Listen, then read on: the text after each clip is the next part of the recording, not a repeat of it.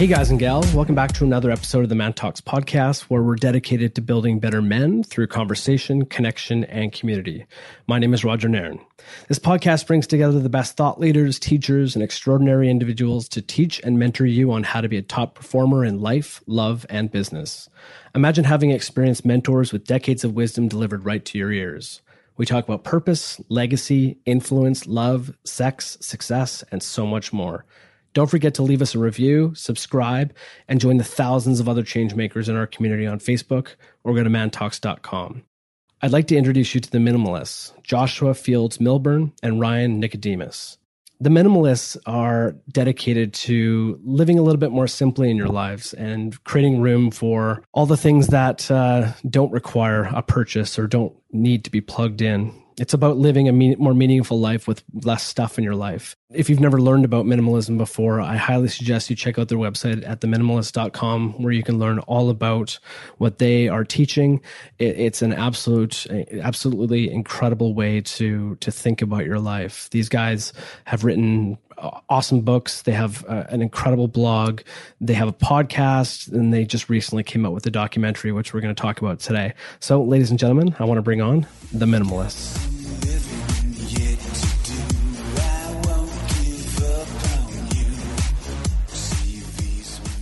Joshua and Ryan, thanks so much for joining me on the Man Talks podcast. Thanks for having us. Yeah, thank you so much. Awesome. Before we get started, we always like to ask our guests the same question. And that is, can you guys share with me a defining moment in your life? Yeah, for sure. This is Joshua, by the way. For me, I'm 35 years old now, but 7 years ago when I was 28 and sort of living the American dream, I had the six-figure salary and the big house with more toilets than people and all the stuff to fill every corner of my consumer-driven lifestyle.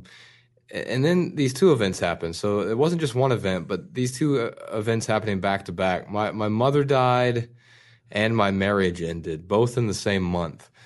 And these two events forced me to start to look around in my life and question what had become my life's focus. And basically what I realized, I was so focused on so-called success and achievement, and especially on the accumulation of stuff, that I had to make some significant changes if I wanted to live a more meaningful life. This is Ryan. For me, my whole journey with minimalism started with a packing party where I decided to pack all my belongings as if I were moving, and then I would unpack what I needed day by day for 21 days to really get a feel for what was adding value to my life. And the defining moment for me was after that 3 weeks, I still had 80% of my stuff still sitting in boxes. And that was kind of like my light bulb moment. That's where I thought, first off, like, wow, here's all this stuff that I've brought into my life to make me happy. It's not doing its job. And then I thought to myself, wow, like I think other people could relate with this. And that's really where the minimalists.com started, was with that 21-day packing party.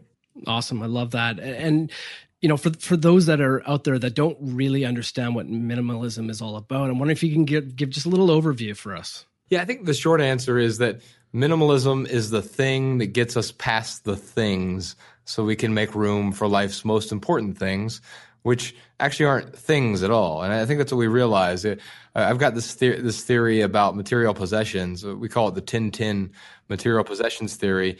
If you look at the 10 most expensive purchases that you've made over the last decade, and then you can compare that with the 10 most meaningful experiences that you've had, generally there isn't much of a correlation between those two things. And so for me, minimalism isn't about deprivation. It's not about going to live in a cave or in a cabin somewhere.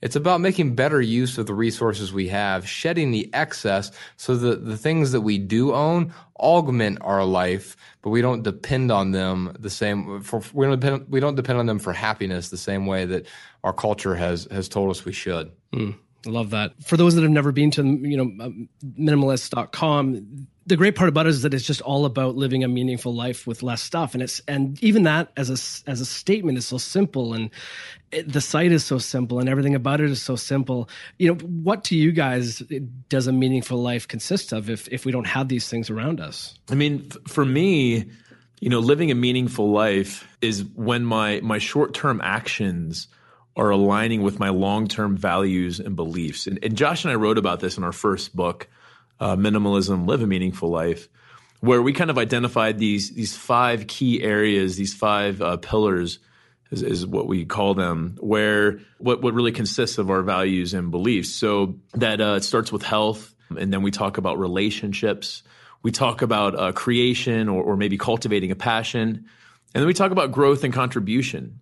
And, if you could imagine those 5 areas that I just listed as like buckets that you could fill with water or sand or whatever, my life is, I guess, going as smoothly as the least full bucket, meaning, I could have great relationships and growing and contributing and creating a lot of things. But if I don't have my health, then those other 4 things don't really make up for that.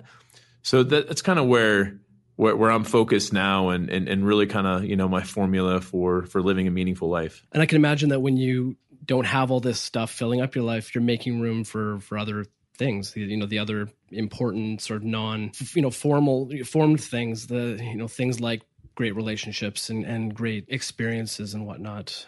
A lot of guys are obviously listening to this show, and this is a very men-focused show. Is there something we can do for the men out there in particular when it comes to the things in their lives? And, not every man is the same, but guys like stuff. We like to have a car, we like to have a big screen TV, and we like to have our lives just full of the new gadgets and things like that. Is there anything in particular we can do to sort of shed some of that? Yeah, I think it's important to realize that there's nothing wrong with consumption. That's not the problem. The real problem is compulsory consumption, right? We all need some stuff.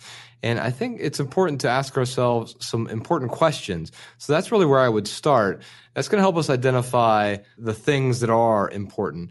And that will change over time. And by the way, it's different for each of us. We can create this monolith and say men like certain things. But the truth is, the things that add value to my life may not add value to yours. So the first question I would start out with is, how might your life be better with less? And by answering that question, it gets to the heart of the matter. It gets to the why instead of just the how to. I think we all understand instinctually how to declutter our homes. There's a good reason that you'll never see Ryan or me write about, here are the 67 ways to have a decluttered closet. It's because I'm less concerned about the how to, and I'm much more concerned about the why. What are the benefits for you of owning less? Now, for me, at first, it was regaining control of my finances, because even though I made really good money in the corporate world, I spent even better money. And so I had massive amounts of debt, right? But then from there, once I started simplifying my life, I uncovered all of these other great benefits too. I regained control of my time. I regained control of my health. Yeah, I used to weigh 80 pounds more than I weigh now. I regained control of my relationships because I reprioritized the people in my life who I really cared about, as opposed to just making them lip service priorities.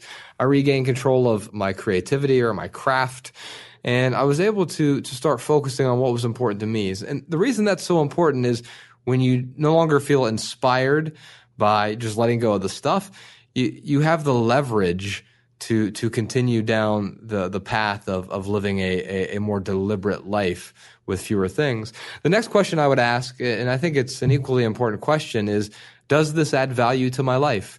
So you can look at whatever it may be, a gadget or a can opener, a pair of scissors, or a Fabergé egg, whatever you own that you've been holding on to for whatever reason, and ask yourself, does this add value to my life? And be honest with yourself.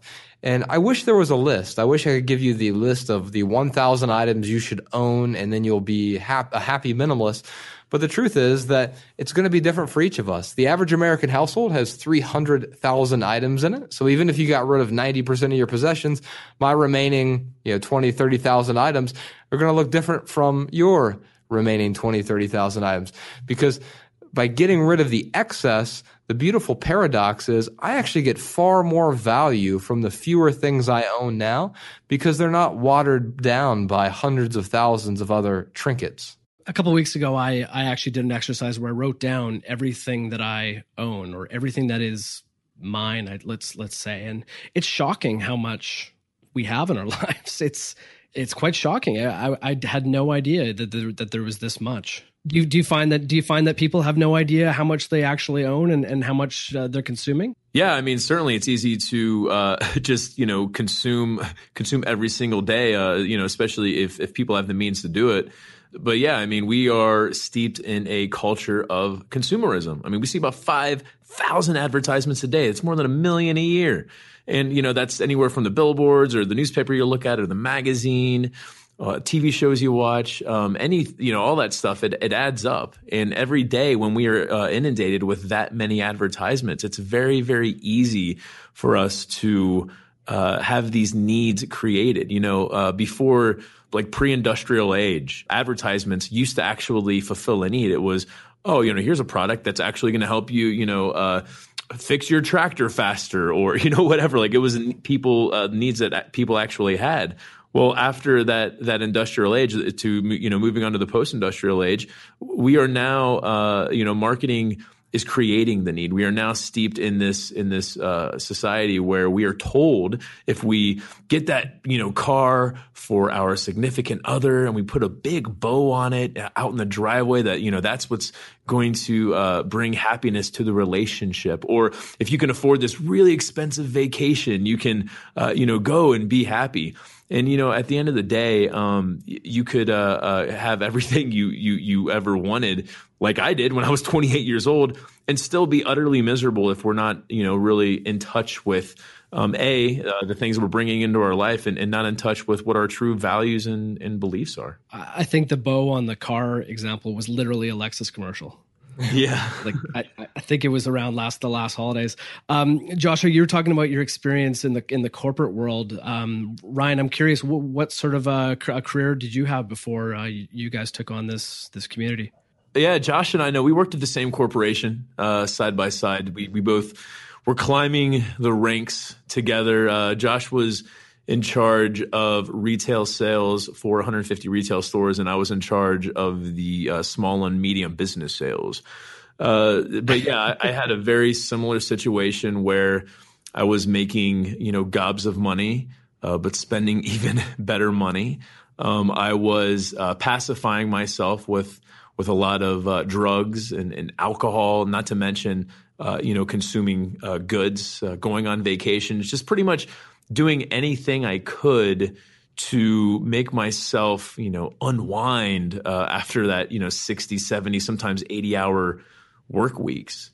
And, really at the end of the day, for me, Josh, it was he kind of came across minimalism and saw an opportunity to regain control of his finances, where I looked at it and thought, wow, like minimalism makes a lot of sense. Like, okay, if I don't have this mortgage, this $2,000 a month mortgage hanging over my head, if I don't have this $600 a month car payment hanging over my head, if I can get rid of this debt, I can actually pare down to living off of much, much less than what I'm used to living to now. And really, I kind of saw this opportunity for me to pare down my bills, but really regain my time and, maybe go live off of a barista salary after making enough good decisions. Wow.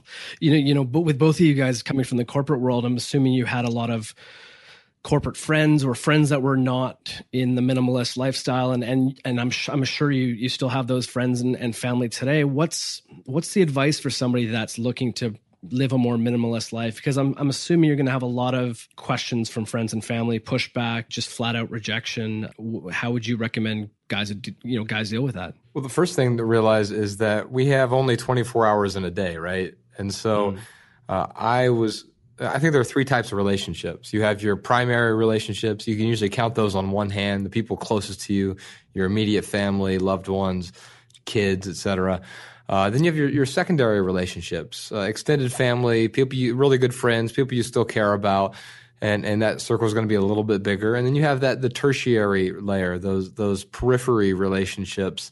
Those are people like coworkers or acquaintances, and there's nothing wrong with those people, but I was spending 80, 90% of my time with that tertiary tier of people, people just because those were relationships that were birthed out of convenience or proximity.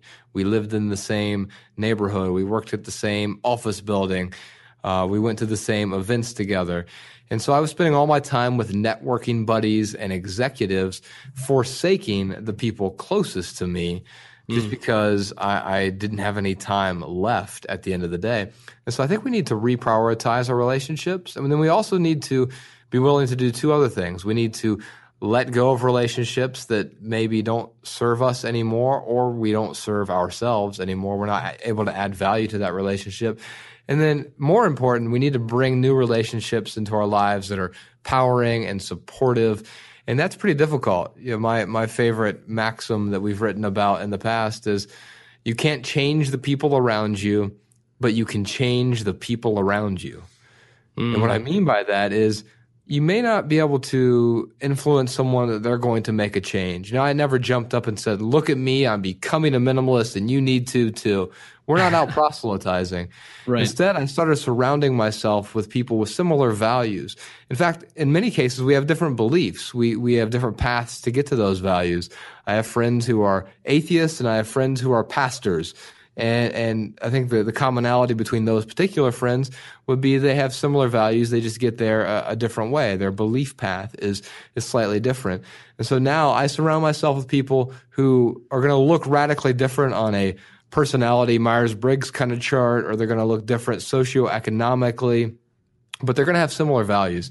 And I think that's the thing to always go back to. That's the compass by which I live my life now. I'll tell you too, man, when you call yourselves the minimalists, you find out really quickly who your friends are. I mean, totally. I had a lot of people, as soon as they found the website, they're just like, what the heck is going on? What are you doing? You're giving up your awesome career. I remember my mom called me, just like a few weeks after we had launched the website, and we had not told anyone about it. So she must have been like Googling my name or something and come across the website. Right. But she called me up and she's like, hey, son, what's this minimalist crap? Oh, really? Yeah, and I'm like, oh, you found the website. Okay. Well, what do you think? And she's like, I don't know. Are you becoming a monk? Are you in a cult? Yeah, are you in a cult? Are you depressed? Are you not going to come around for holidays anymore? Can I not buy you any more gifts? Yeah. And what do I call you? I'm like, no, Mom, I'm not becoming a monk. Yes, I am depressed. I am very stressed out, and I'm trying to find a new way to approach the way I'm living. I said, but, as far as me coming around for the holidays, I hope to be around more than just the holidays, because that's about the only time I saw her, and she only lived like a half hour away. So, I was trying to explain to her, like, yes, I'm going to be there for holidays. In fact, I hope to be around more often and build a better relationship with you. But, when it comes to buying me gifts, I was like, yeah, Mom, I would appreciate it if you didn't buy me any gifts. She just kind of paused for a second. She's like, well, I'm your mother, and I'm still going to buy you gifts anyway. And I was like, well, if that's the case, if you get me something I can't use, or, if it doesn't add value to my life, if it doesn't serve a purpose or bring me joy, I'm probably going to have to find someone else to give it to or donate it, which is not the thing to say to your mother, by the way. Nope. She got pretty upset, and we kind of went back and forth. But I got to a point really where I just, just stopped telling her that I was going to give her stuff away. And I was just like, Mom, let's just lay this out here. I love you so much. You love me too, right? And she's like, yeah, of course I love you. And I'm like, I want you to be happy. You want me to be happy too, right? She's like, of course, son, I want you to be happy. And I said, well, if that's the case, Mom, all I need is for you to support me on this journey. I don't need you to have a packing party. I'm not going to come to your house and judge the things that you have in it. All I need is some support. And that really kind of got through to her heart and really helped her to understand more of where I was coming from, and kind of took, this feeling of her being judged away. Because I think that's probably the biggest problem, is other people start to feel judged when you live your life differently. But at the end of the day, that conversation or that statement of, do you want me to be happy? Then all I need is your support. I used that frame for a lot of other conversations that I had with friends and family. And you know what? There were some friends and even some family members who they weren't willing to support me. And I will say the family members who were kind of up in the air about it have come full circle at this point and now are very supportive. But yeah, I did lose a couple friends along the way. But at the end of the day, I didn't want friends in my life who weren't willing to support me to help me to be happier. Very cool. The reaction that your mother had where she's like, are you a monk? And do you get a lot of people asking, is this a Buddhist thing? Is this a religious thing? Yeah, man. It's so funny. Like Josh and I will be at an event and someone will come up to us and they'll say, it is so nice to see two young Christian boys going around spreading the message of Jesus Christ. And right. Josh and I just kind of like look at each other like, oh, okay, like glad you feel that way. And then, a couple people later, they'll come up and they'll say, it's so nice to see two Buddhists going around and spreading the teachings of Buddhism. We got an email a couple months ago from someone who said, Muhammad was the original minimalist. So, yeah, I mean, we certainly do get asked a lot of those questions. Josh and I, we do not have any religious advice for anyone. But what I think is really cool about this whole concept of minimalism, living deliberately, simplicity, whatever you want to call it, it brings a lot of people together who normally wouldn't get together in the same room. It's amazing to see just the diversity that we see at our crowds. It's really, really heartwarming. So on that point, you guys have built this incredible community, not only through your website and blog, through the books, you guys do speaking events, you have a podcast, you have a movie out now, which is amazing. What's been some, like, give me some examples of some, awesome success stories of people that have taken on the minimalist life through your guys' teachings? I think what's interesting is many of the people we meet on the road, they probably wouldn't necessarily call themselves minimalists. Like I said earlier, we're not out proselytizing. I'm not trying to convert anyone to minimalism when we go out on the road or when we write an essay or when we put a documentary out there in the world. What we want to do is share some nuggets. We want to share a bunch of different recipes. And I think that's why the documentary was so powerful for so many people, is that it showed people that minimalism is not this radical lifestyle, right? It's a practical lifestyle. And what was so appealing to me early on was that there were all these different flavors of minimalism. There was someone like Leo Babauta, who has 6 kids and lives in the city in San Francisco. He's in the documentary. And he has a whole minimalist family, he and his wife, Eva. Or you can look at Joshua Becker, who lives in the suburbs with his wife and 2 kids and is a Trump supporter. And I look at that and I say, wow, but they're still minimalists. Right. Or you have a guy like Colin Wright, who's this entrepreneur and a world traveler, and everything he owns fits in his backpack. Or Courtney Carver and her husband, and they live in Salt Lake City. And what I realize is that with all these different recipes for minimalism, what we're really trying to do is get people to tweeze out ingredients that might work for them and create their own recipe for minimalism. Because I knew when I started this journey, when I went down this path, that my life wouldn't look like any of the people who initially inspired me, whether it's the Stoics or Henry David Thoreau or just modern day minimalists today living in tiny houses or whatever. Like that, many of those things I admire, but I don't want my life to look exactly like any of theirs. So if I want to live a more intentional life, it's about tweezing out the ingredients from those recipes that I admire and creating my own recipe for a more intentional life. Love that. Yeah, I think I was just going to say real quick that the craziest story I've heard at one of our events was, I think we were in Edmonton Mall. Is that where it was? In the Mall of, I think we were in the Mall of America. Or no, it wouldn't be the Mall of America. Anyway, it's like the biggest mall in North America. West Edmonton Mall. Yeah, that's what it is. And we were there, and this guy raises his hand during our Q&A. He's like, I don't really have a question. I just wanted to say, because of you guys, I had to get my wife and I, we had to get rid of our bed. And like Josh and I look at each other, we're like, we never told anyone to get rid of their bed. Like, I have a bed. I would never get rid of my bed. I love my bed. And they're like, well, you see, what happened is my wife and I, our marriage, it was falling apart, and we really didn't know how to fix it. But we came across this idea of minimalism and living simply, that we started working on this together, and it saved our marriage, and it saved it so much where we started having sex again, and our kids were complaining that we were having sex so loud we had to get rid of our bed. I was like, all right, well, I'm glad we could help you out that way. That's awesome. That amazing. You brought a question to my head there, where if I'm somebody who's practicing the minimalist life, but my partner isn't someone who's interested in that, is it possible to cohabitate? Oh yeah, man. I mean, my girlfriend, it's 3 years this month that we've been together. We have lived together for the last 2 years. She is not a minimalist. She would not call herself a minimalist. She's got a DVD collection of not a ton of DVDs, like maybe 50, maybe 75, something like that. She's got I don't count them. She's got probably when we first started dating, she had probably 80 pairs of shoes. Now she's pared down to about 20 pair. And I have never looked at her and said, "Honey, you need to get rid of your shoes, or you need to get rid of your DVDs, or whatever it may be." Really, Mariah is her name. Mariah and I, we have very similar values and beliefs, and we respect one another. We love one another. We appreciate one another. And that means even appreciating the differences that we have. And again, like, I've never told her to get rid of anything, but what has happened is she has seen the benefits of not having to take care of so much crap. And through seeing these benefits over the last 3 years, she has pared down her shoes. She has pared down her DVD collection. But at the end of the day, like, I never look at her and say, these are how many things that you can have.